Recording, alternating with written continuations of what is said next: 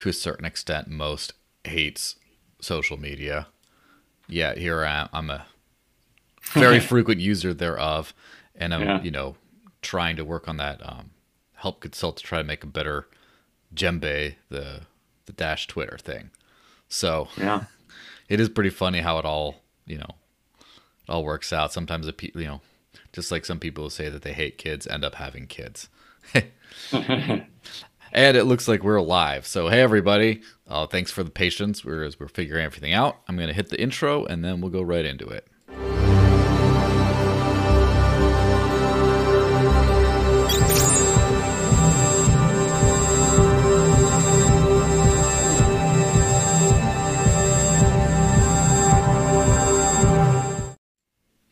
So hey everyone, I have the fantastic pleasure today of speaking with once again the wonderful Ryan Taylor, CEO of Dash Core Team. How's it going? Going well. How are you? I'm doing pretty well. This is the latest installment of the ambitious project to kind of cover what has been one of the more interesting governance votes in Dash's history. And basically, for those who haven't been paying too close attention, over the past few months, there's been some discussion, etc., about changing the Dash Treasury allocation in a small but very meaningful way, which is to basically, instead of not create new coins not spent, as happens now, basically create them but give them to miners and masternodes respectively, so they actually see what they're spending out of their own pockets on their proposal through, I guess devaluation of the currency by or inflation by increasing the supply. Now they're actually seeing it, and hopefully it realigns some economic incentives.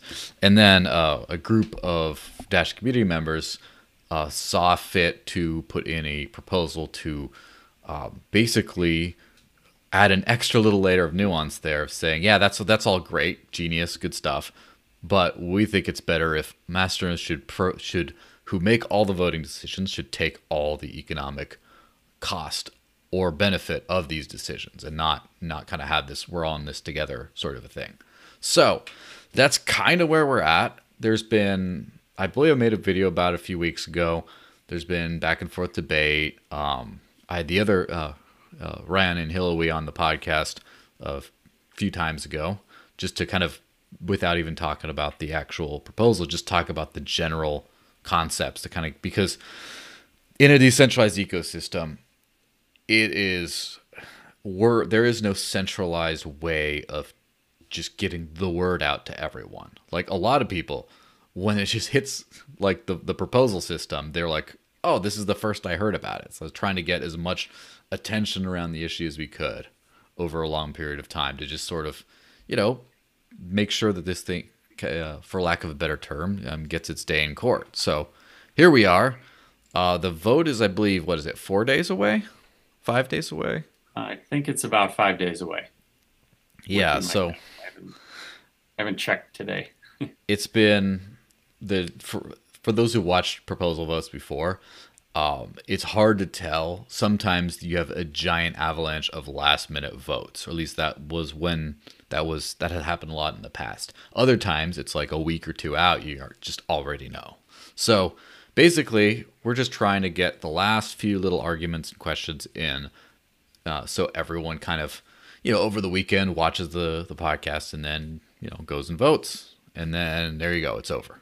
And we don't have to talk about elections anymore because I'm sick of elections. But this is what we're doing. So there's one, I got together a series of questions.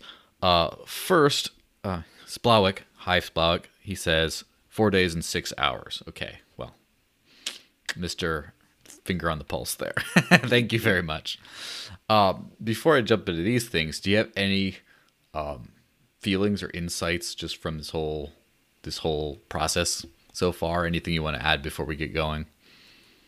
Well, I think one thing to point out is that what we have on the network right now are two competing proposals, Mm-hmm. with the agreement that the winning proposal would be the one that would go on to a final vote. In other Mm-hmm. words, this is step one of a two-step process. Mm-hmm. Even after this month, we won't have an answer yet on whether these changes will be voted in. And so, a couple points there. One is, we've got a ways to go. This is not a closed deal. And secondly, educating is still important because there's this second decision coming in December on whether or not the winning proposal out of these two should be implemented. So, a little bit of nuance there as we're going through this governance process. That's where we are in it. Yeah, and that's one thing that I've noticed is there's some of the, I would say, discussion, I won't say even controversy or criticism, but a lot of the discussion has happened around something that both proposals share, which is the potential higher limit to the Treasury. And so, we'll get into little specifics about that in just a second. But first, let me just start with this one. So basically, the monthly budget can fluctuate, and what people spend can fluctuate on a day-to-day, on a month-to-month basis. It can go up or down. And in the past, it's been, a lot of the Treasury has been at 10%, as in every bit that's available has gotten spent. After a while, people started to realize that they could, by every saved bit would make their money more worthwhile. So you had fewer of those sort of wasteful, we got to spend it because it's out there sort of vote stuff. And both of these proposals are meant to make this connection between what people are spending and the actual effect on their valuations, to kind of make it more clear. So obviously 10% can be a big Treasury, and the 20% is not being kind of proposed under the assumption that it'll be just now 20% every month. The expectation would be that it's probably less. So what do you expect under the DCG proposal? What do you expect there to be like the average spending? Do you think it would average out around 10% where it is now? Do you think it would go the whole 20%? People start spending like drunken sailors? Would it go down to like a 5% or less on average? Yeah. What do you expect? I mean, obviously, this is simply my observed opinion because in a decentralized network, we have no way of knowing this. I can't exactly go out and identify every single masternode owner and take a poll and predict how they would behave. What I can tell you is we're introducing some new game theory here, which is in the past, oftentimes you'd hear people say, hey, there's 200 dash left in the budget. We should put a proposal up for 200 dash. The viewpoint that, hey, we need to spend the available budget. Hey, congratulations, we spent 94% of it this month. Yeah. So, there's this viewpoint that spending it all is good. And as you pointed out, there are negative economic consequences to all of us in the network when we max out that budget. And so I think that now, granted, most of it does get spent on a monthly basis, and DCG alone is using up currently approximately 60% of the available budget. And so the amount that it fluctuates is relatively narrow. But here are my hypotheses on how this is likely to play out. One, I think that any introduction of any cost will have an immediate impact on the mentality that this is free money. I think when people begin to appreciate that if they approve a particular budget line item, their own income in the following month would be affected, masternode owners are very likely to behave differently and view that differently. The goal will no longer be to spend all of the available budget. And so I think, even in today's environment, we don't always spend the full amount. There are proposals that would fit that nonetheless do not get approved. And so I think that there will be even less spending on a typical month than we see today. I think it will have the desired effect of really placing some type of criticism and some type of viewpoint that this is not free money. I do think that the 20% threshold could become useful under certain circumstances. For example, in December of 2019, when we knew there were 50 to 70 masternodes being auto-liquidated on the market, artificially depressing the price of Dash due to a salt lending liquidation of a large masternode holder, we knew the price was likely to bounce back. And in such a scenario, might the network have made the decision to fund more than 10% in order to retain some of those teams that were operating back then? That's a possibility of how it could be used. Mm-hmm. A second is a large one-time event. Let's say Coinbase came to us with a Coinbase Earn opportunity, and it would normally exceed the 10% threshold in order to do it. But they made the case to the network that, hey, here are the metrics we typically see on a Coinbase Earn campaign. It results in X number of people becoming educated on your coin. It results in X amount of X percent of those coming back and buying more at a later point in time. Whatever the case may be, it could allow us to take on a very large cost item in a particular month. So I do think that there's some usefulness to the larger proposal threshold or limit, but it wouldn't make sense to do unless you change the game theory here. Mm-hmm. Otherwise, you're going to see more of that behavior where the spending just continues, and there's a desire to use up that available funding. So I think that this is a good combination of things. A lot of people have asked the question, why did you propose these things together? Why couldn't we vote separately on one but not the other? And the answer is we decided to pursue this route first because it's likely that many people would be unwilling to approve a higher 20% threshold without the game theory changing. And there are some people who would not want to change the game theory unless there was some potential increase in flexibility that came along with that. And so that's the reason they're packaged, and we didn't vote on it separately like we did with the reallocation proposal. Yeah, and I could sort of speak on a little bit of the game theory thing that I was chatting with a developer at Decred not long ago, and they're talking about the proposal system, which up until now has been basically allocated to the core team that then basically carries out the wishes of the network that votes for it. And the one benefit of having what, as of yet not a perfectly decentralized treasury is that you kind of get a war chest you get to build up. And so if you don't spend on 1 month, then you can always spend on it later. And so there isn't that the money's going away forever feeling. And so having that 20% upper limit, I can kind of see the point of where if you introduce the game theory changes, they might not fully take effect because people will still be like, well, if you don't spend this now, we might not have it. We can't have it later, even though we're feeling the cost of it. But if there is that 20% upper limit, then you also feel safer in not spending right now. Yeah.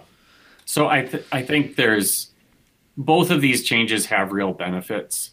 And the MNO sponsored proposal and the one that DCG is proposing both share those basic elements. And then where they differ is to what extent do you create those incentives and how are costs of a proposal absorbed by the network? Yeah, exactly. So to kind of recap that, then you'd expect it to be probably typically lower than 10% on a typical month, like maybe an 8% or 7%. Yeah, I mean, at the same price point and all other factors being equal, if you incentivize people not to spend out of the full amount available, I think you'll see less spending. That's basic economics, right? Yeah. You incentivize something, you're going to get more of it. And you're incentivizing people to restrict spending. Yeah. So the next thing was both proposals intend to address these incentives with which, the game theory tweaks we were just talking about. Now, masternodes they're the sole decision makers as far as these proposals are concerned. The miners can always maybe fork off the network or something, but they don't actually vote on a case-by-case basis on proposals. So if the masternodes as a whole feel only 60% of the cost of approved proposals, as opposed to 100%, and of course 60% divided by 4,900 nodes, do you think that this cost would be felt too little by the average masternode operator to actually change their spending behavior in any meaningful way? Well, I think that, as I said earlier, almost any amount would immediately change the paradigm that their mind is in, that this is free money. Mm-hmm. Just changing that component, I believe, will have a significant impact. And I think that would happen at almost any percentage. Because, oftentimes I think that masternode owners are sitting there staring at their screen and they're like, well, there's room in the budget. And these people seem nice, like they seem well-intentioned, like they're working hard. Like, maybe I ought to just, approve their proposal because it makes me feel good, right?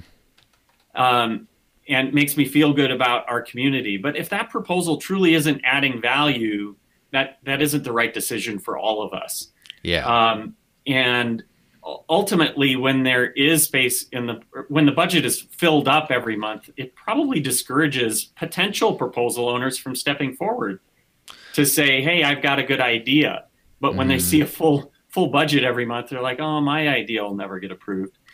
So I think that any amount would be enough to change the mindset. Now, as far as the 60% goes, one of the things that I point out is that, yes, only 60% of the costs are being allocated to the masternodes, but you have to look at the benefit side. There are around 4,900 masternodes, and there's around 9.8 million coins. That means masternodes control approximately 50% of the coins. Yeah. They're getting about 50% of the benefits.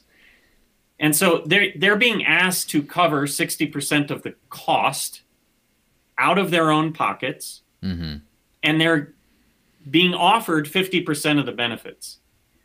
Now, already right there, I think we've got more than enough to incentivize the right behavior. As you start to move away from that perfect balance of matching up costs with benefits, you start to overly penalize behavior that you're trying to optimize, right?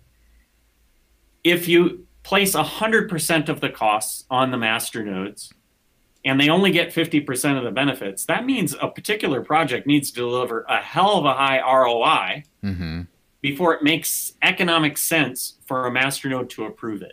And what we don't want to do is go too far in penalizing this behavior of approving a budget proposal. From an economic standpoint, you want those two metrics to be, roughly in sync, that the share of the costs and the share of the benefits are going to roughly match up for the decision maker. Yeah.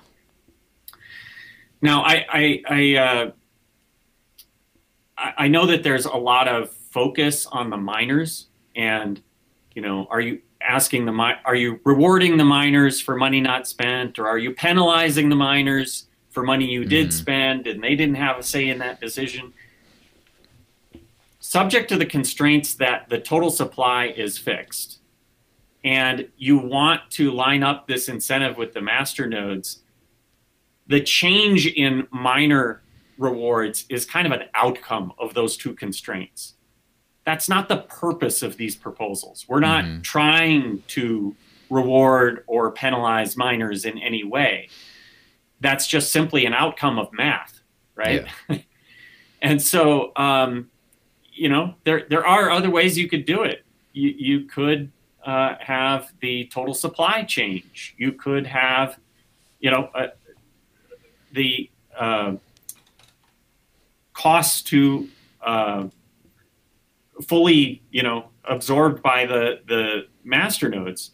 But there are downsides to every combination that you could come up with. There's pluses and minuses.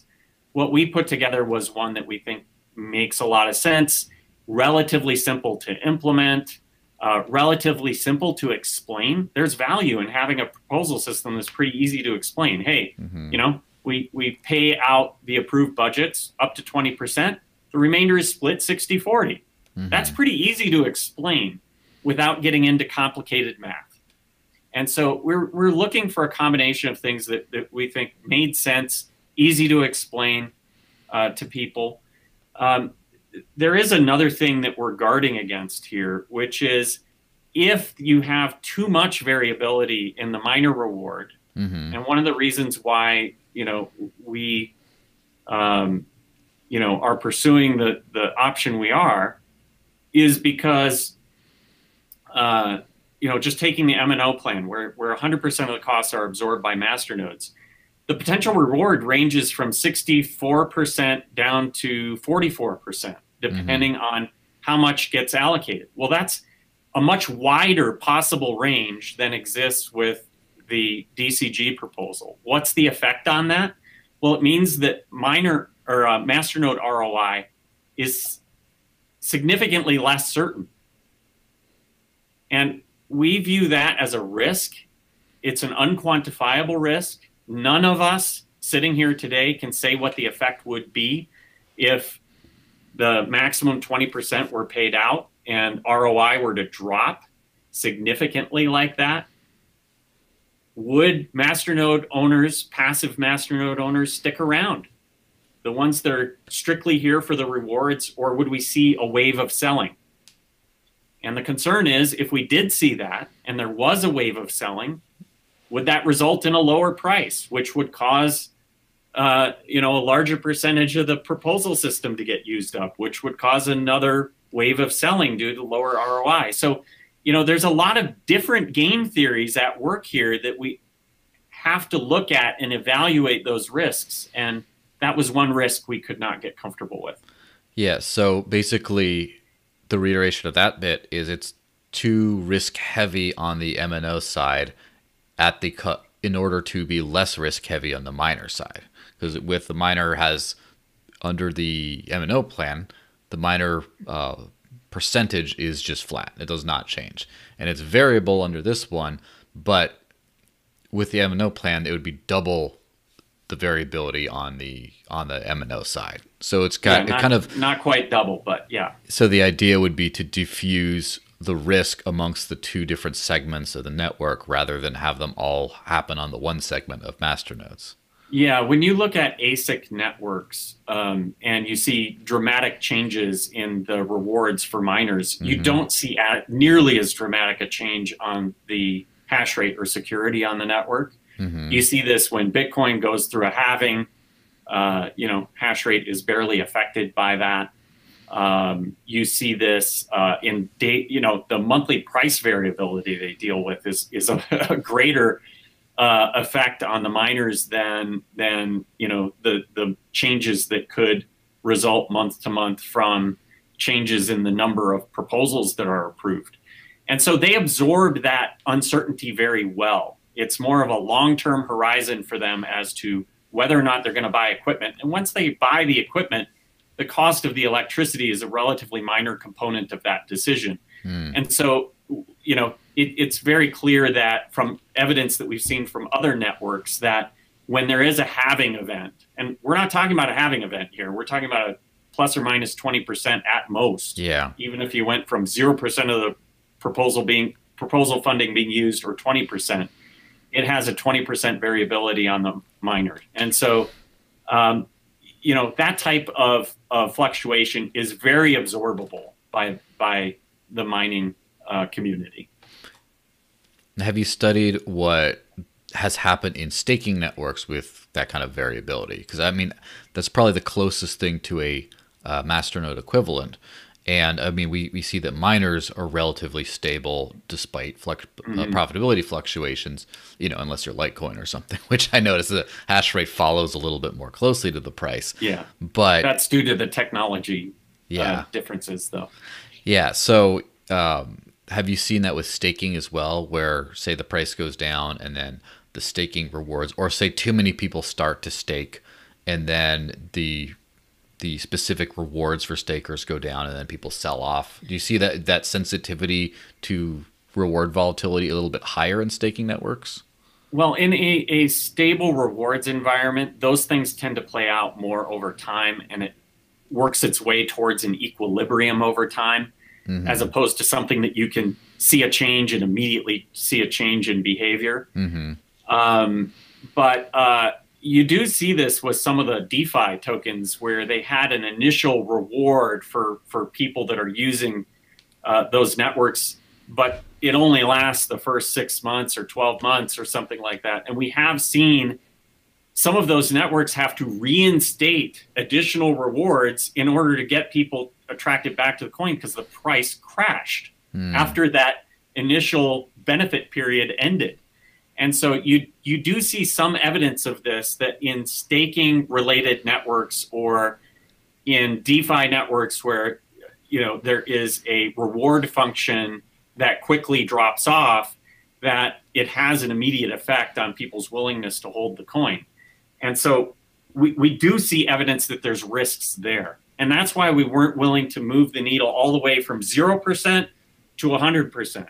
We're saying, hey, if this works, if this is effective, let's try to balance it well, rather than go to the other extreme and roll the dice. Yeah, well, that makes sense. Now, before we go on to the next one, we did get a little super chat, which just says, "Send good vibes from Slizzy McSlizzface." I love good vibes. Yes, thanks very much. And I hope it is not too much of a doxing to say it, but that's Justin, who used to work for us before. Oh, so okay. He's moved on to other things, yet is still actively watching the Dash community, which is always heartening to hear. So now we sort of covered most of this, but about continuing from the previous one, with a maximum 20% treasury, do you think that the effects of the game theory effects that make people, lack of a better word, more stingy when making their voting decisions, do you think there might be a case where they're not weak, they're too weak, and then that just ends up being the same drunken sailor spending problem on the 10%, but doubled, and then all of a sudden you have the masternode reward going down as a result, and then people selling off because, wow, now you have extra loss of funds, extra loss of revenue because everyone's spending all the time? Yeah, well, first of all, the word I chose to use in the proposal was parsimonious rather than stingy. But yeah, I'm saving syllables here. I'm being parsimonious here. Yes. So in any case, I do believe that there's risks on both sides, right? There is a risk that masternode owners become a little short-sighted, a little parsimonious, and a little tight-fisted, and good proposals go unfunded. They're not incentivized to. They are incentivized very much to take that long view, to focus on what adds value to the currency. They hold 1,000 Dash at the very least. And so, they are incentivized to look out for the things that are going to add value. They might be so short-sighted that next month's income matters more to them than that. But I don't think that's likely. That isn't the way I would be likely to behave. That isn't the way that other people that I've heard talk about this are likely to behave. This is just going to focus it more on value and not on, well, who's a nice guy who works hard, right? Of course. And I think the other risk, going completely the other way, is, well, are they going to see this big pot of money and go hog wild and have a equivalent of a drunken party fest with the money? And I don't think that's likely to occur either. It's certainly possible, but we see evidence that masternodes are conscientious to begin with. They don't spend the full 10% available to them today. There are good debates that happen about whether or not something is worthwhile. And if something does appear to be low value or of questionable value or from a questionable source, someone who's new to the community, hasn't delivered anything yet, they do accumulate a fair bit of no votes. And so I think that, we already have a mindset that it's not automatic that we're just going to spend all of this. Mm-hmm. And so I think that the danger there, that they're going to see a new number and they're going to target that number, I think that was 2018.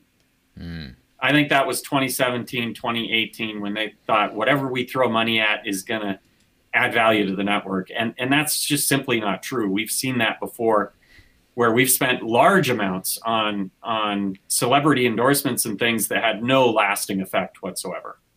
And so, I think we're in a good spot where, yes, both risks do exist, but there isn't a lot of evidence to suggest that either one of those is very likely to play out. Yeah, well, that makes sense. Now, we kind of addressed a little bit of this before when we're talking about potential extra variability in the master reward, making it a little too risky of an asset, therefore not as many, etc. But if a big component with this, of course, is trying to make sure the proposal not only gets passed in the treasury system, but also gets passed by the miners, as in the miners chose to implement the code, and it's not, you don't have a fork risk. And I've heard a lot of that in the discussions of the past. But let me just hit it with, if risk of upsetting miners were a complete non-issue, like they just loved whatever it is, including you could just cut them out completely and you would have no issue from them, which we're talking fantasy land for a second, but that's fine. Would this preferred plan still be to share the costs or savings of the treasury between miners and masternodes instead of having a masternode only situation?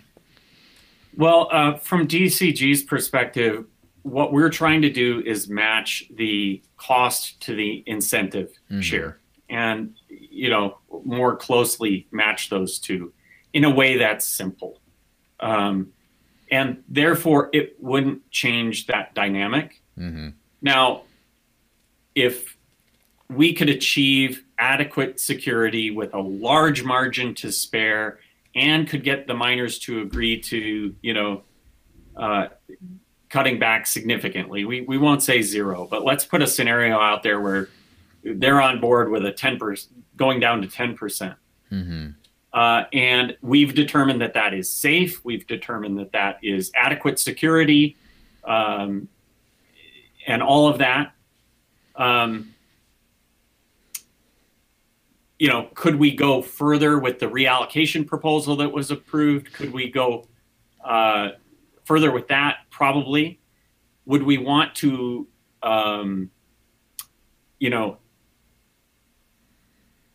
change the basic principle that masternode rewards and costs associated with approving a proposal should, become separate from each other? I think the answer is no. I think we'd follow a very similar approach to the one that we're following. And so this isn't pandering to the miners. Mm-hmm. I think that the miners have very much done their part as part of these changes related to store of value as a whole. And, that we have to recognize there is a sacrifice that's occurred there. Ultimately, they've proven that they believe that this is in the best interest of the coin long term, and therefore in their own best interest. And I have had to do a lot of education on how all of these things are likely to play out. Luckily, the miners have a very deep understanding of their own economics and the economics of the network, and they tend to be, the pools and so forth tend to be staffed with very professional folks that can analyze this, and that's why we ended up where we did with the level of support that we did for this transition to version 16 that's active on the network at this point. Yeah. Well, this, I guess, serves as like a call for closing argument thing, but it is a slightly nuanced question beyond that. So both proposals seem to do essentially the same main thing, which is expand the upper limit of the treasury to 20%, and much more importantly, fix the game theory by having masternodes decision makers actually feel the cost of the proposals they spent. Now the difference is, do they gain and lose all of it, or is it 60%? That's like what the entire disagreement is. So how big of a deal is it that one of these wins out over the other? Like, so for example, say you wake up tomorrow and then some giant whale comes in and just like, I like the other plan, and just boom, and then it wins, and then the DCG plan doesn't win. Is how serious of a, like, how worried would you be in that situation? Would you be mostly like, oh, I rather had, I think this other way was better, but this should work too? Or would you be like, I fear for the future? I think that when I look at the two risks, one being the risks around the proposal size, right? Will we go hog wild? Will we become too stingy? On the DCG plan, I'm pretty comfortable that neither one of those is going to happen.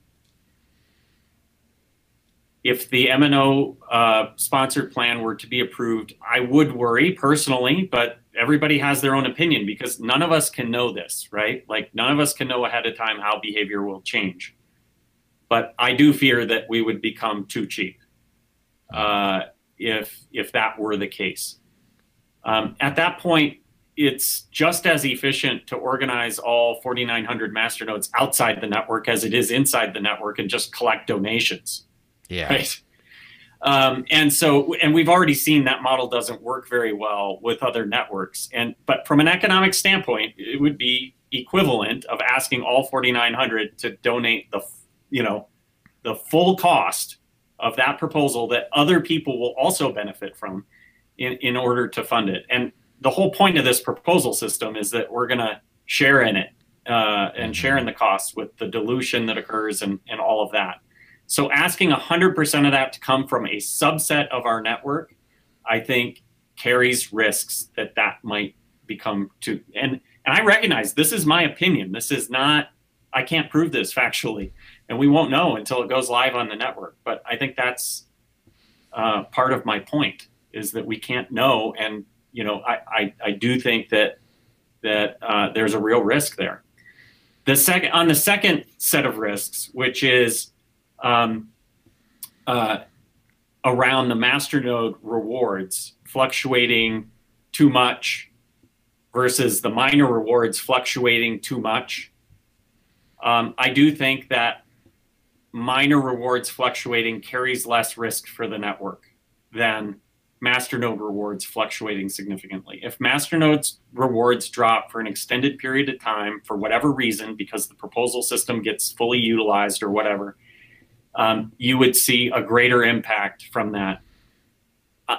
The reason why I so vehemently believe in DCG's proposal is because I do see significant risks with the other one, and that I've been arguing for that since these things launched on the network, and it would worry me quite a bit.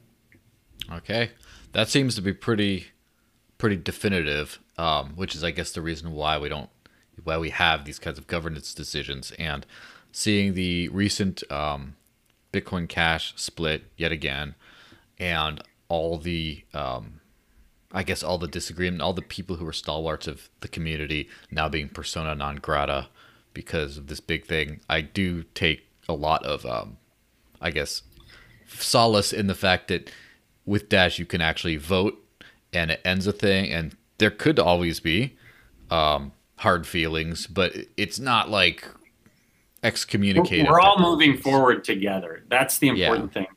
I want to take a moment to thank Ryan Gull for caring enough about his beliefs on how these risks are likely to play out, and making his case to the network to give the network another option.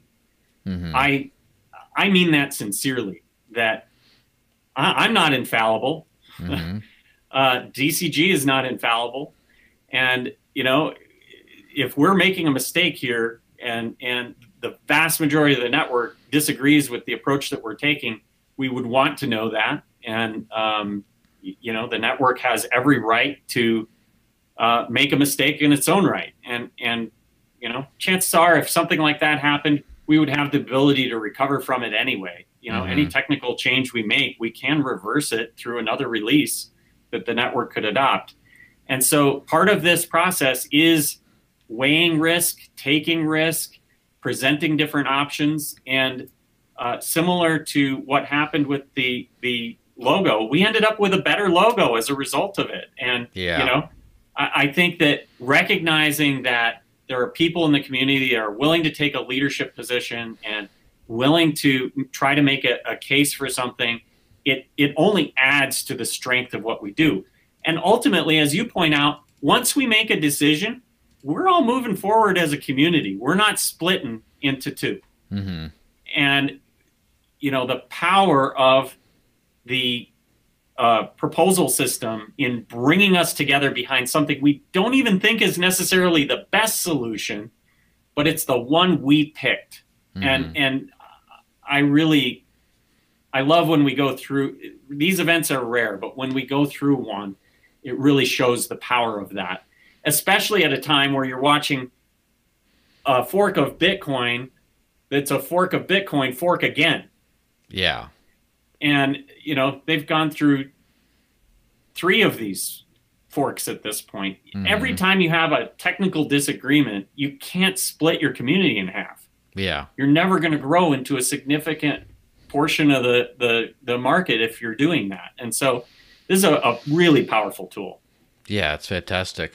Well, thanks so much for sharing your time. We're going to go hear from the other guys in just a moment here. So I'm going to hit a quick little intermission screen, get things set up, and then we'll switch to them. Good luck with the transition. Yes, this is a great time. I hope you don't hit any snags. A new challenge for you. Yes, thanks. This is a great opportunity to run off to the bathroom real quick, and then we'll be back in, before you know it. So yeah, thanks again, Ryan, and I'll see you guys in just like a couple minutes. All right, take care.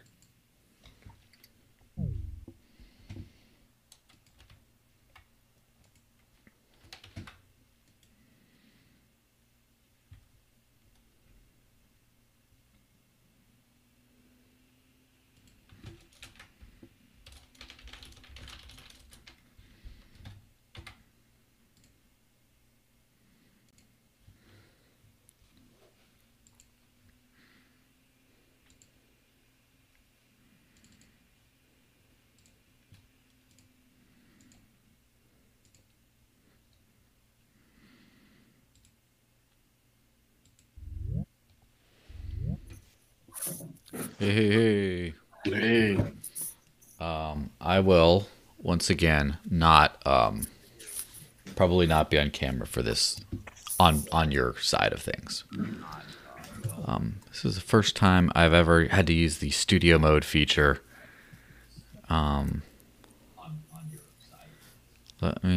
getting feedback. Somebody's still got their YouTube link on, I'm guessing. That could be it.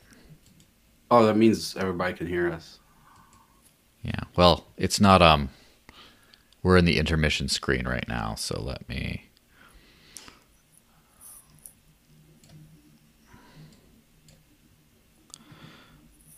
Oops. Did I mess things up?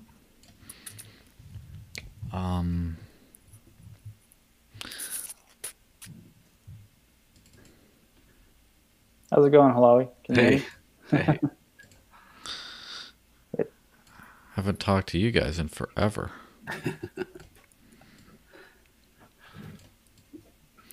So is my audio coming in pretty good? Okay. You guys have good audio. Okay, good. Just have to deal with all these weird little logistics of just so you know, Joel. Yes. They can hear us on there. So. Oh, okay. Well, nice. No obscene jokes. Oh no. Now I gotta hold back. Oh, so for the guys who can still hear me, can you also just see the intermission screen? Yeah, that's what they see. Okay, good. That's the thing I really want to know about, because we aren't going to talk any kind of crazy smack. But what we will do is have ugly windows showing around. I got to pretend like there's still some magic in this process. This will be fun, just to also for like the audio only listeners. Hi guys, this is going to be a fun little thing. All right, let me see if I can do.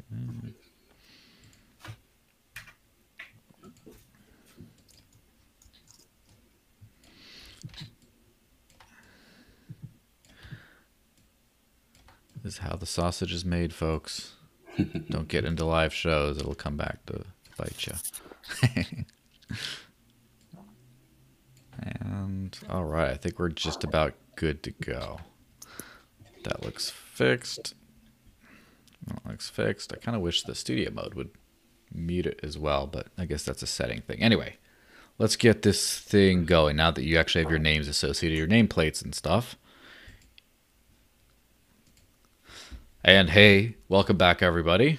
I'm joined by Ryan and Hilawi. You guys looking nice today. How's it going? Going well. Yeah, like what you done with your hair, both of you. Mm-hmm. Yeah, Things I so do every day. yes, so as Justin just pointed out down below in the live chat, I'm not going to shame him for not saying the live crypto super chat because he already did. But he says crazy smack talk is in the after party. Yes, that's exactly correct. Yeah. What's his name? Spencer says he looks 10 years younger. Okay, enough with that kind of stuff. As nice as that is, let's get down to the business. So, first off, before we go into the specific questions and things, any thoughts? Any general thoughts on the proposal and how things are going? How the discussion has evolved over the last month or so? Take it away, Hilawi. Nah. So I guess the general message we've been trying to send is, getting the MNO voices out.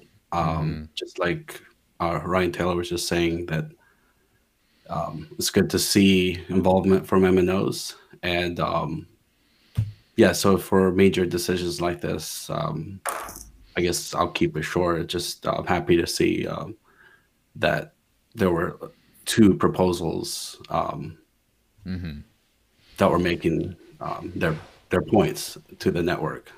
Yeah, that is something that I think is pretty, I guess, analogous to other things in life. Is first off that you care enough to disagree, right? If there's never any disagreements, then no one cares. It's a dead project. Let's be honest. Like if just whatever, the devs implement a thing, but it's like people actually take the time to think, wait, how is this going to work?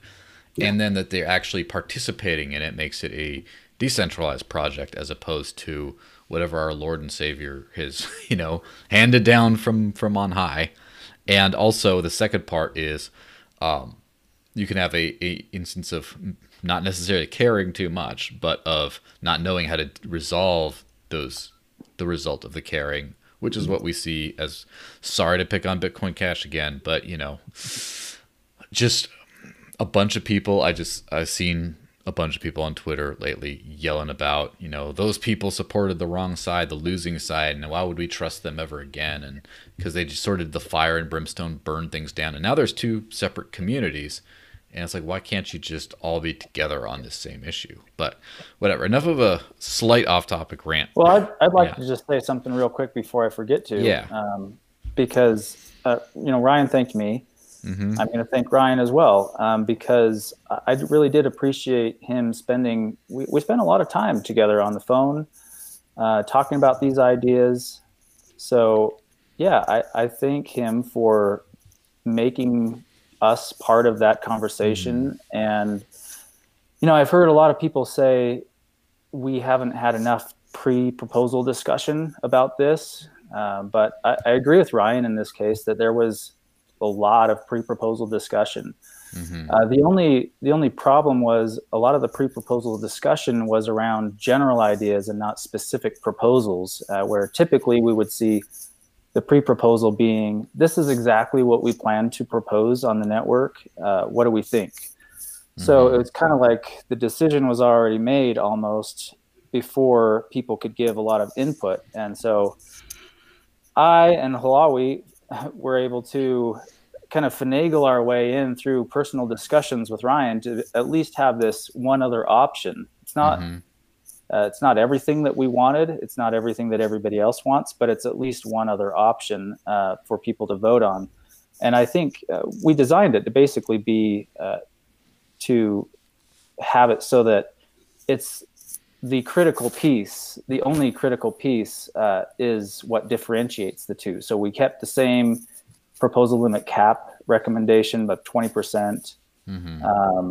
For example, where a lot of people wanted to not increase the cap or to increase it to basically not infinity, but whatever would be left over after proposal funding and some fixed amount of mining rewards. So not essentially no cap. So there were a lot of people in that camp as well. But we just decided to go with basically a compromise position of the alternate positions and say, let's keep the same cap, but let's just have one difference. And that difference is, do we want to keep mining allocation fixed like it's always been? Or do we want to have it be variable? And Ryan kind of explained that his goal, his intention wasn't to make mining allocation variable, but that was just the outcome of different constraints. And I understand that, but I think as we'll get into some of your questions, I don't think that was necessarily the plan that we put together avoids that situation, and the risks are very minimal, if not even less than DCG's. I would argue that this is much less risky than the plan that DCG's put together. Yeah, well, let's just dive into some of these real quick. So obviously, the first one is about the, I guess, expected average treasury spending per month, and we already did basically the exact same wording almost with Ryan. But basically, you have to have some, in order for the 20% limit, which, as I already mentioned, has gotten a lot more controversy and discussion than the actual difference between the two proposals. People have just fixated on that one thing, and some people have said, "I'm down voting both of these because I don't think that that's a prudent idea." And so I don't think anyone proposing, any of the two parties who are both proposing the same thing in this regard, which is, the 20% upper limit, expect it to be 20% on an average basis. So then, if it's not going to be 20%, then what is it going to be on a typical month? Okay, so yeah, this is the question. The question, yeah. And like Ryan said, nobody knows. But we can kind of make some educated guesses based on what we've seen and based on just logic. So what we know now is that we bump up against 10% pretty regularly. And the question is why? Is it because we really do think over the past 4-year history or whatever, how 3-year maybe history that we've had a proposal system, has it always been the case that within 1 or 2%, 10%'s been the right number? Or would it have been the case if there weren't a 10% limit, would we have spent more? And that question's relevant now because we will be lifting that, or at least in both of these proposals, we're proposing lifting that. Again, it's next month where we decide, make a decision between the status quo 10% and the 20% plan that passes this month. Yeah. But that in either case, next month we're going to see a proposal that lifts the cap from 10% to 20%, voting against the status quo. So with that proposal cap lifted, will MNOs have, will we want to spend more than the 10% and on a regular basis, or how regularly will we want to do that? And that's lifting the cap is one force that's pulling it to mean that we'll probably be spending more, or at least be able to spend more. And then, like Ryan has suggested and said, there's another force that's pulling it, that might pull it down to even less than 10%. And that is that it's coming out of MNO's pockets, at least partially for DCG's plan and quote unquote fully in our plan. But it's not quite that way. And I don't know if you want to get into this quite yet, but the way that Ryan characterizes this change is 0 to 100. And that's a dramatic change from 0 to 100. Of course, if you characterize it like that, then it does seem pretty dramatic. But what I've tried to point out is that it's not actually going from 0 to 100 in any real sense of that phrase, because what Ryan is looking at is the allocation of a group of people. But in reality, what happens is that people don't act as groups. People act as individuals. And so where are we going? Where are we coming from, and where are we going from an individual MNO's perspective, whether that MNO owns 1 vote or 100 votes? We're coming from 0%, basically. When we fund proposals as MNOs right now, we are funding 0% of that from our own pockets, okay? In the literal sense. Nothing is coming from MNO, from the MNO's pocket right now. So that's where we're coming from. Where are we going? We're going to 0.02% for a single node operator. And the way that is you personally bear 1/5000th of the cost of a proposal. So that's 0.02%. So it's not 0 to 100. It's 0 to 0.02. That's a very small change. And part of that is what I would call subsidy. And part of that is what I would call socializing the cost. The part that's subsidizing the cost is the part that miners would be paying, because they don't have a decision here. They don't have a choice in the matter. And they actually don't even really benefit that much. So this isn't a contingent of people that benefit from price increases or are penalized or punished for price decreases, because mining is specifically designed to be marginally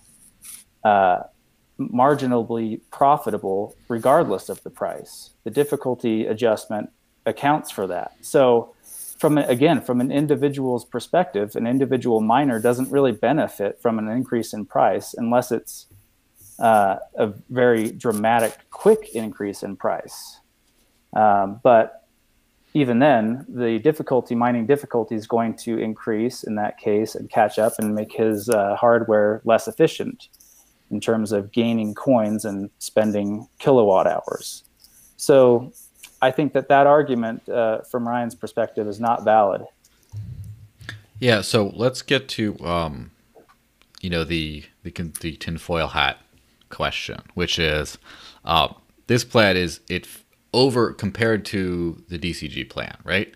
It favors miners if over 10% of the treasury is spent, because they still have the flat fixed rate. So if you have a big budget 1 month, then the masters only are taking that. So the miners would be better off under this one. However, the opposite is also true, that if the spending is below 10%, then they would be getting more under the DCG plan. Now, some people might say, okay, well, we heard Brian's talk about the game theory and that he expects it to be below expects that masters will be more stingy, or I forget the word he used, but more stingy. Yes. They'd be more careful than before. And so what if this is an MNO conspiracy to get more money? Because, you'd be getting more money under this plan under a 10% average monthly spending. And so it's like, well, Ryan seems to believe, and we agree with them, that it's going to be under 10%. Then we're just going to try to maximize our profits and short miners by selling them the idea of, of no variability of a fixed income. So now you got the conspiracy rant out of there. What do you think about that? I don't think this is a question of MNOs wanting more profit, although that wouldn't be a bad thing necessarily. Profit is what drives capitalism. Of course. So, but it's a question of incentives. And the purpose is not to please miners here. Sorry, miners. You secure the value. You don't create the value. So yes, we need you right now in the current design to protect the value of this network. But if you can protect that value at 32%, just as much as you can protect that value at 50% or 40% or whatever that number is, that's great. The lower the number, the better in terms of the network. And even in terms of an individual miner, because again, they're just marginally profitable no matter what, generally speaking. So it's just a question of how much mining we want, not necessarily how much a given miner should, how much money we should send miners. So yeah, the question is more about what's the appropriate incentive rather than how much do we need to please miners. So yes, I'm not sure if that's clear. Yeah, I mean, the MNOs are highly incentivized to make good decisions for the entire network, for all the stakeholders. The better decisions that will be made with both plans, but we strongly believe the MNO plan will do that more. That will basically carry throughout the network. And we're already in a socialized treasury, so we're just trying to maximize a more direct effect of people's voting as much as possible within that context of a shared treasury. Right. So before I forget, there are a lot of people who don't want to raise the cap from 10% to 20%. Well, if that's your position, we've got a plan for you because this plan effectively lowers the cap. It doesn't actually lower the cap, but 20% under our plan is going to be a lot harder to spend than 20%. Well, not a lot harder. It's going to be harder though, harder to spend than 20% under the DCG plan. So if your goal is to just not have as much proposal spending, then this will help with that. And I understand you might want to vote against both the proposals right now, but now's not the time for that. Right now, you want to choose the lesser of two evils if you think they're both evil. Yeah. Well, that is an interesting point and this is something that I personally gotten more understanding over the years of whenever you make hard limits and rules, that tends to be less effective than changing the incentive structure so that the behavior that you want automatically sort of happens. Yes. And so the 10% cap, I think under the old system was just you needed to have that cap because otherwise you'd have all kinds of crazy things going on. Because the costs were socialized. Yes. Nobody was paying for anything. Everybody was spending everybody else's money. And so there was no restraint. There was no personal responsibility. Yeah. We want to change that. And that's another thing I noticed with, and I mentioned in the earlier segment about the way Decred's treasury has worked has been kind of like a war chest model where all the money goes to one spot, but you don't have to spend it every month. Like it's not gone or unallocated to the treasury if you don't spend it. And I believe Smart Cash had a similar thing as well. And I do remember like in Smart Cash's case, I believe they had something crazy like a 70% treasury or something like that. But in addition to that, the ability to accrue a war chest made them able to spend out of their league sometimes. And so instead you have, with the 10% dash kind of relegated to a certain punching power, but also incentivized to make bad decisions or maybe, not the best decisions in the short term, month after month. As in you can't do a big spend, but you also don't want to not spend either. So just kind of in this weird little middle zone. And that's what happens when you have misaligned incentives and arbitrary regulations and barriers and stuff. And so the idea of 20%, like why stop at 20? Why not make it 50 or whatever else? And the problem with that the problem with that one is it might be, you might be able to be comfortable with a 20%, but that's where we talk about risk, right? If you have a higher limit, but the incentives are right, you'll never reach that limit. So if the incentives to spend are made proper, it doesn't matter what the limit is. You can take the limit off, because that's like saying that if you give somebody $1 million, will they just blow it all? No, because it's their money. They have different things they can spend it on. So right now, if we have an essentially unlimited spending cap, it's not like we're just going to spend it all, because we can choose to save that instead. So if you get that incentive right, which is what the M&O plan is trying to do, getting the incentive right, where you're spending mostly, spending more of your own money. Again, it's still heavily socialized or subsidized, depending on how you look at it. But it's spending a little bit more of your money, so you're going to be a little bit more responsible with that. Yeah. So if you get that right, it doesn't really matter what the cap is. Now, Ryan's first risk that he mentioned was that maybe the M&Os are going to be actually too parsimonious, too stingy with the money now that's coming from their own pockets. But again, it's a very small portion that's coming out of your own pocket as an individual.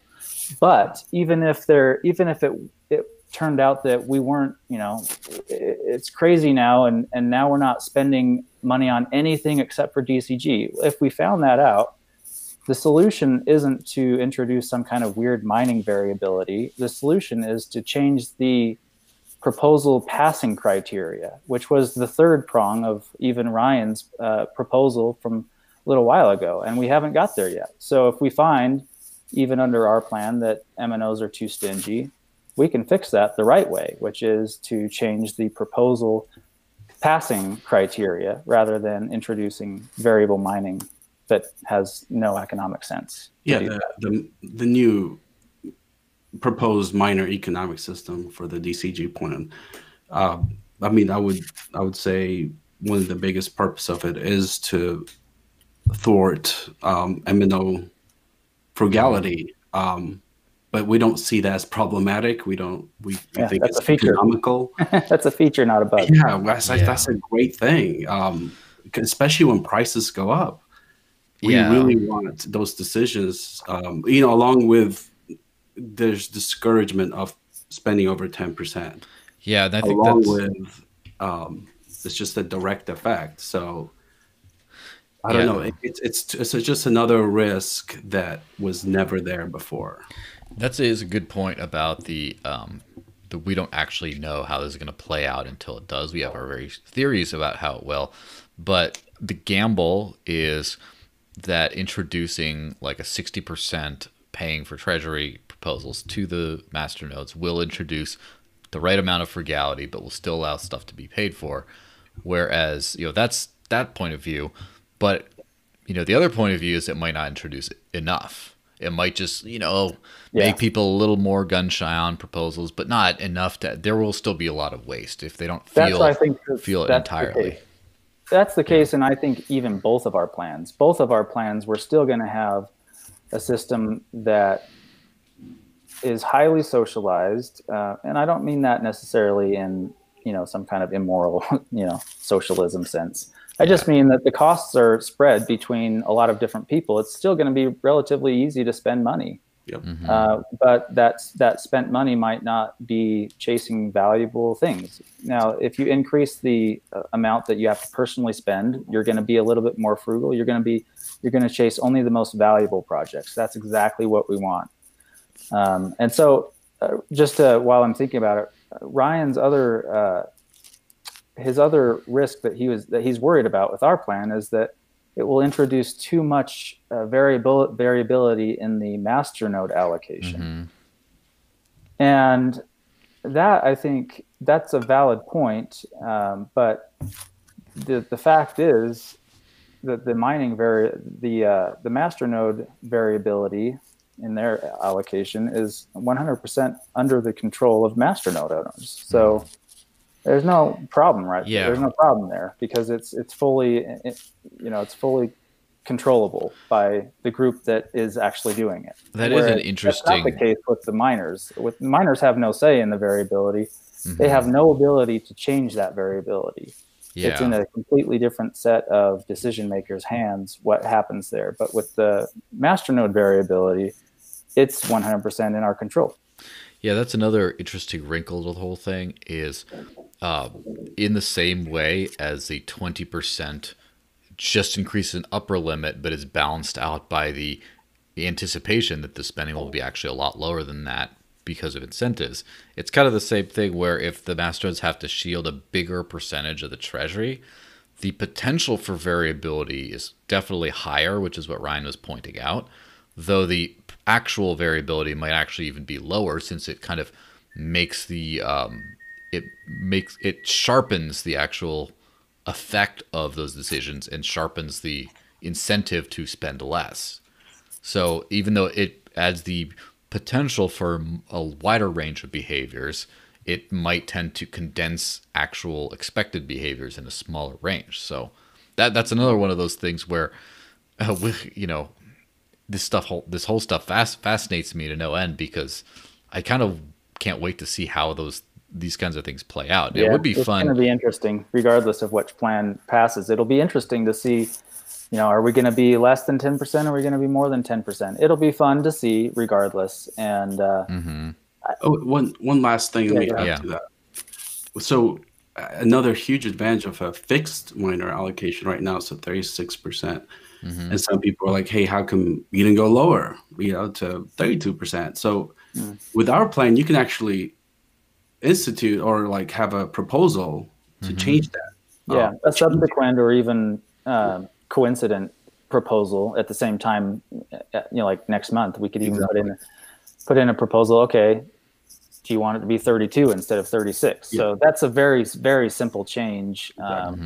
Whereas it's a little bit more complex to change it with the MNO, the DCG plan.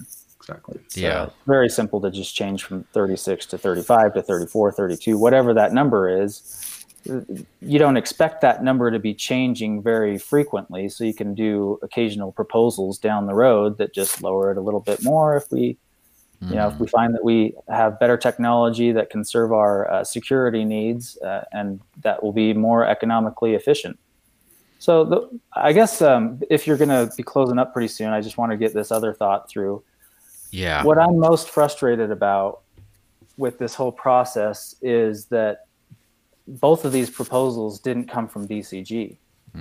That would have been the ideal in my mind, and that's why I was working directly with Ryan, and Halawi and I were working directly with Ryan. We tried to get DCG to just propose these two, just like they did with the rebranding proposals of the past, where DCG was the proposal owner on both of them. They dispassionately put forth two options for upgrading, and they let the masternode owners decide which one is best. But you know, we're kind of in this awkward situation now where we have the trust protectors submitting both of these proposals to be an independent third party. Yeah. And masternode owners who are loyal to DCG because we need DCG are put in this awkward position now where they might want to vote for the one that makes more sense to them, which would clearly be the MNO plan. Yeah. Just kidding. But they might want to vote for the MNO plan, but they feel conflicted because that means voting against the DCG plan. And I don't vote against the DCG plan. I love DCG. So that's an awkward position that we didn't need to be in if DCG had just put forth both proposals. And I don't know, well, I do know why they didn't. At least I think I know why that didn't happen. Yeah. But well, that's the thing is that was kind of the purpose of the last question with on the last segment was why does it matter that you're coming on here making your case? Like, do you really care how important is it that the one that you want wins? And you seem to feel very strongly that things would turn out much better under one than under the other. And so I guess that would be the reason to say I'm not lending my name or whatever behind an idea that I think would be harmful. But before we get to the same question on that side, just power through the last couple on the minor risk thing, where the idea is always, what if the miners decide that this is too much, that they see this as, first off, you know, it's a second change to the network in a relatively short period of time. It's been 45, 45, 10 forever, pretty much, not forever, but for, 5 years pretty much, right? Something like that, maybe more. And then all of a sudden it's, well, no, it's 60-40. You guys are getting a little less.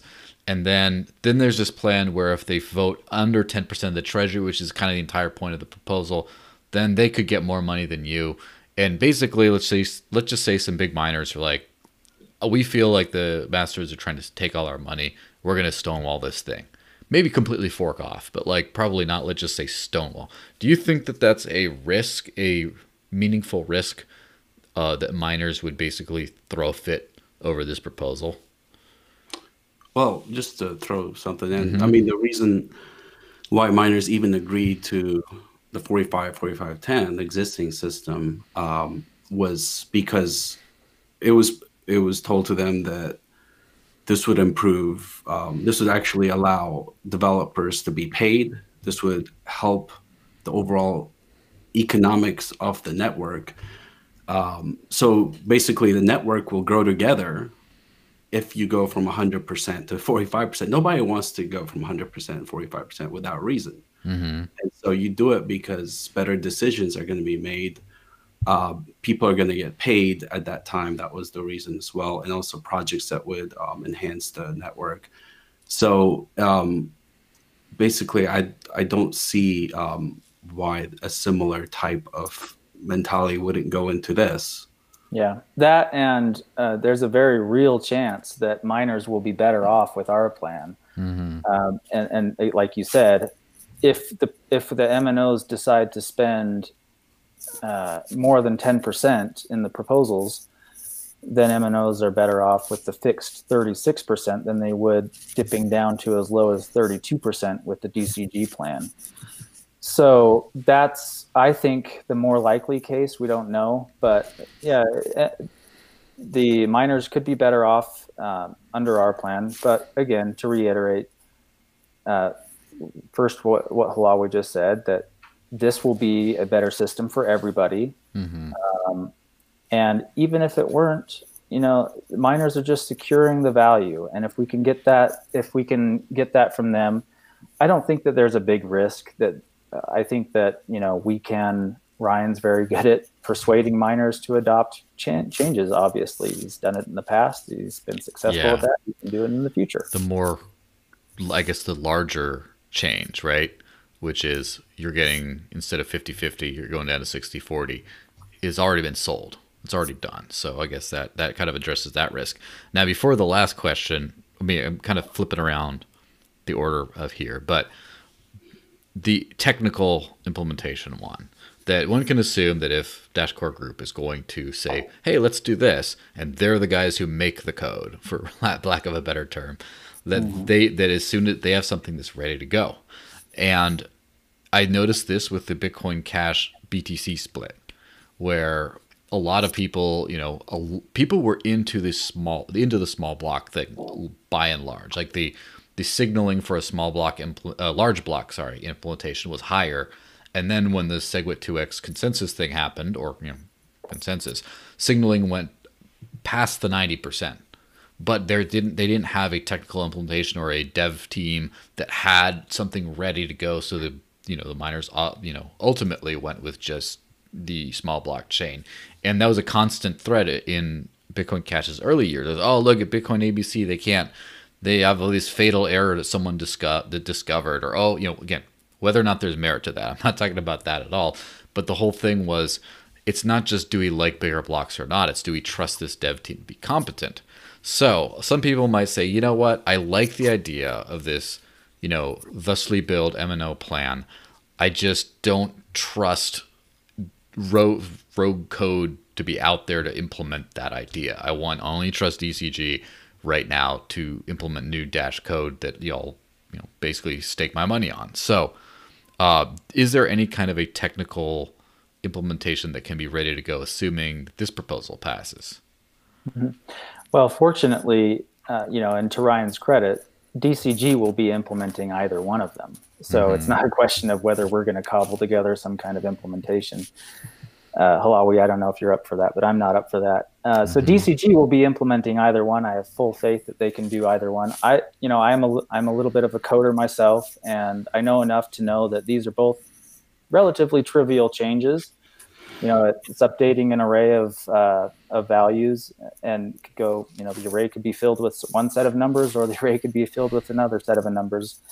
That's as trivial as it could be. I haven't looked into the details, so I can't comment on whether that's actually the only thing that is the case. But either way, these are going to be relatively trivial changes, and even if they weren't relatively trivial changes, I have full faith that DCG could code either one of them up. Yeah. So then the last one is just the why kind of a thing. And so, as Ryan previously said, in a much more diplomatic way, basically just said, I am comfortable with the risk of the proposal I have proposed. I am not comfortable with the other one, and I don't know exactly what would happen. It could, could possibly be disastrous, could not be, but I'm only comfortable with the risk of this one, which is why I'm putting, reading a little bit about the question of the naming, which is why I'm comfortable putting my organization's name on this one, not the other one, and why I'm actually advocating for one strongly and not just being like, well, which logo do you guys like? So asking on the other side, and this took a little more, elbow grease for the MNO proposal, because DCG was already going to have the proposal out. They're already doing their things. They propose most of the major changes to the network. They get proposed and either approved or disapproved by the network. But to come in and say, no, we want our own separate proposal. We believe so strongly in this. We're going to get the trust protectors involved. We're going to get everything. We're going to basically, you guys must strongly believe that this one, it's not just, I like this one better, but they're both okay. Why do you think that this is worth all the effort to try to do when the other one does almost all the same things except for a few differences? You want to take that first, Halawi? Yeah. So, this just fits with the idea that MNOs are the final decision makers for the entire network. Yes, there are other stakeholders. We're not the only ones, but we are tasked with being the final decision makers. And this fits with that model where, basically us making the decisions should be in a more responsible manner, where low value proposals are much, much more likely to not be voted in. So we just think everything aligns economically. The change in MNO rewards will be the next month, or it will be spread out through the next month, I should say. So it's just everything you'd want to see in an economic system for good decision making for all the stakeholders. Yeah, this is an economic question. This isn't necessarily a technical question, although there is a technical implementation involved. It's mostly an economic question, and the group of people that are most affected by the economics are the masternode owners. Obviously, they have the most at stake. So, I see that this is a very important thing. There's certain things that we want to keep the same, and there are certain things that we want to change. The fixed mining allocation has worked well for us in the past. There's no reason to change that, and there is a reason to change how the proposals are funded. It makes more economic sense for masternodes to be spending part of their money on proposals. Mm-hmm. So I'm sorry, I've got my son just doing weird things, distracting me. That's what they're for, after all. Maybe you can be on that, be famous someday. Like, was that fellow on the news he's on some very serious policy call, and this kid comes in, and the wife's all collecting the kid, bar for the course. But so I'll just say in parting that it looks pretty bad for the MNO plan right now. It's in negative territory. And I get it. It's embarrassing to vote for a proposal that's in negative territory. It looks like you're voting for, I won't say any names, but I would just say that based on some information that you can get from MNO Watch, it's very clear that the MNO proposal is very popular. In fact, about more than twice as many people are voting for the M&O plan. Not votes, but people. And this shouldn't be as a shock to anybody that's really well, let me add some background info to that for people who are maybe casually on the outskirts of Dash and haven't been super in. So if you have 1,000 Dash, you can spin up a masternode, and then you have a vote. If you have 80,000 Dash, which I don't know if there is someone who has that right now, I haven't checked lately, then you have 80 masternodes you can vote with, but you're still an individual person. And these are all votes are public, as in you can see what node voted for what proposal, but you don't know who's behind or how many people are behind those nodes. Not necessarily. Just like you can do analysis of the blockchain to see which transactions belong to whom. So far, I don't know if there's been any actual success in identifying the people behind voting, but there has been some relatively, sophisticated analysis on which units, on individual units behind. As in, is this one person or is this 80 individuals voting all the same way? Basically, just tracking like that. So basically, what we're referring to here is it appears that more individual actors are supporting the M&O plan, and it appears that more total Dash or more total masternodes are supporting the DCG plan at this juncture in time. And so that's kind of the interesting thing that it's kind of funny because, and this is something that I'll have to do like a very long, some more long discussions on in the future for the podcast here. But it is very interesting to see how the engagement differences between, minnow nodes and whale nodes, as well as the kind of action, so for example, you have people who have been part of the Dash. Let's just say they've been part of the Dash community forever. They scrape together some money and they get together a node and then they vote, a certain way, or they just completely new entrants into the ecosystem that just say, that sort of camaraderie of newish voters. And on the other hand, you might have people who, it's much harder to be a whale now because you have to have like whale money to get into Dash. It's much easier to be an early whale and just be like, I had like 50 grand. I love Dash at like 24 cents. I'm going to dump it all in there, and they still have it. Right. And so it seems like the old timer types, well, one could say, again, a lot of assumptions here. I'm not making an assumption. I'm just saying it could be a lot of those just say, you know what, we've been through DCG thick and thin. There's a lot of things up. We're just going to trust them. Whereas there's no fault in that either. I mean, DCG has taken Dash from some small player to up to number 3 at one point, and we've certainly got the best technology in the whole space. There's no question about that. Which is why I'm here to stay. This is my project. There's nowhere for me to go because this is the best project. Yeah, that's why it's so important to me, to get back to your question, that this project has the best fundamentals, not just technically, but economically. That's what our plan is trying to do, is keep those economic fundamentals, will make them even better. But yeah, like I understand it's a hard position to be in right now because you're asked to vote against DCG in this case. And I didn't want it to be that way. I wish it wasn't that way. And, it would have been great if DCG would have put forth both of these proposals from the very beginning in their own name. Well, and just to add to that, there's potential things we could do in the future with that. Troy Dash in one of the Discords, he brought that up where he was like, this just could be a technological solution to this, which is, have a mechanism where you can have an alternative vote within the system. So that's a potential thing that we can explore. Yeah, then that's honestly, and you'll probably have to wrap up here soon because we're getting to the hour and a half thing, but that's honestly something I was going to shill at the end anyway, is just because Dash has a treasury doesn't mean everything has to go through it.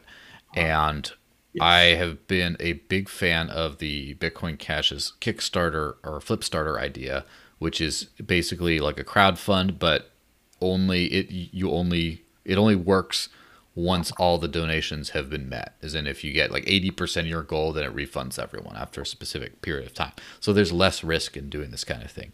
And I don't think it's as sophisticated. I think it's a more basic thing, but Monero's done almost all their funding through like a forum funding process in the past where they just, crowdfund stuff. And I would argue that both of those systems are able to do much less than the Dash Treasury. And at the same time, they've probably been more efficient than the Dash Treasury in allocating those resources. And so what I would love to see is that especially I would love to see it side by side to the official governance part in the same website, right? Where let's just say you have a third of the master nodes really like this one proposal, but the rest of them just say, no, we're going to be stingy. We're not going to do it. Those third could still put their money towards something like that, and it works. Now, the difference between that, then they extremely feel the cost, because it's not just all the master nodes have to pay the entire cost. It's only the yes votes actually have to pay the cost in this case. And they can actually pay on a variable level too. They don't just get to like vote. And they do fund stuff that way. So it's not like this isn't a huge risk that, we're only 0.02% funding from our own pocket. That's not a huge risk. We see that BCH, they're spending their own money, like all of it. Yeah. So we're just trying to approach that model a little bit, trying to sneak up to it. And that's the other thing. That's the thing is under both of these things, under both plans, having an extra model such as that would side by side would have an option that has a much more acute risk for the masternodes participating in it. But if the DCG plan is the one that prevails in the end, then it'd be even greater gulf between the incentive models of those two things. So that's why I think for Dash to be competitive, it'd be essential under that outcome to have this thing on the side where people can still fund things that they acutely feel something towards. And let's not be, maybe this sets up another discussion someday, but all this doesn't address masternodes benefiting from making wise investments directly, which is either the diff thing or if they fund something on their own. And then they can actually get rewards based on their smart vote. Whereas it's a little harder. It's just the entire coin gets more value. But like if it allows people to actually make unpopular yet smart votes and succeed, having a separate system. But that's, again, we could chat about economics and incentives all day long, and I would like to half of the day long, right? Because no one really talks about this kind of stuff enough, and I'm kind of surprised at how long it took us to sort of come to what are starting to become more, hopefully, universal truths on this. So, yeah, so thanks for participating, you guys. It's been, what is it now, like 2.5 hours of podcast material on this subject and a few more minutes considering the other video. And at some point, I'll do another video of my own just talking about the aftermath and the results and why things turned out the way they did and what we can understand about economic incentives because of that. And because, if we're talking about money, especially global money systems, we should think economically.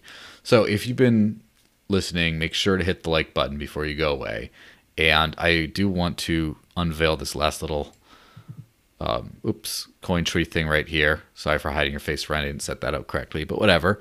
The message got cut off. Thanks. I believe that was thanks for King. Let me actually just read this again real quick. We might have gotten another couple of messages. But basically, we got one that said that they trust Ryan's leadership, however, are very happy under either of these proposals. Yeah, I got one. Thanks for playing a key role in Dash Democracy. This is the one I think I was looking for. I got anonymous. I've always believed in Ryan's leadership. I can see both sides, so it isn't as important to me who wins. Either way, I can't wait to see how it all shakes out. Well, I would definitely echo that sentiment. Yeah. And yep, I'll be here to stay regardless of what happens also, so I'm not going to be rage quitting anytime soon. George. So, yeah, I had to get that in there. But, if you were watching this, anyway, enough of that. So if you enjoyed this and want to talk about it more, but, a podcast can only go so long, there's something called the after party.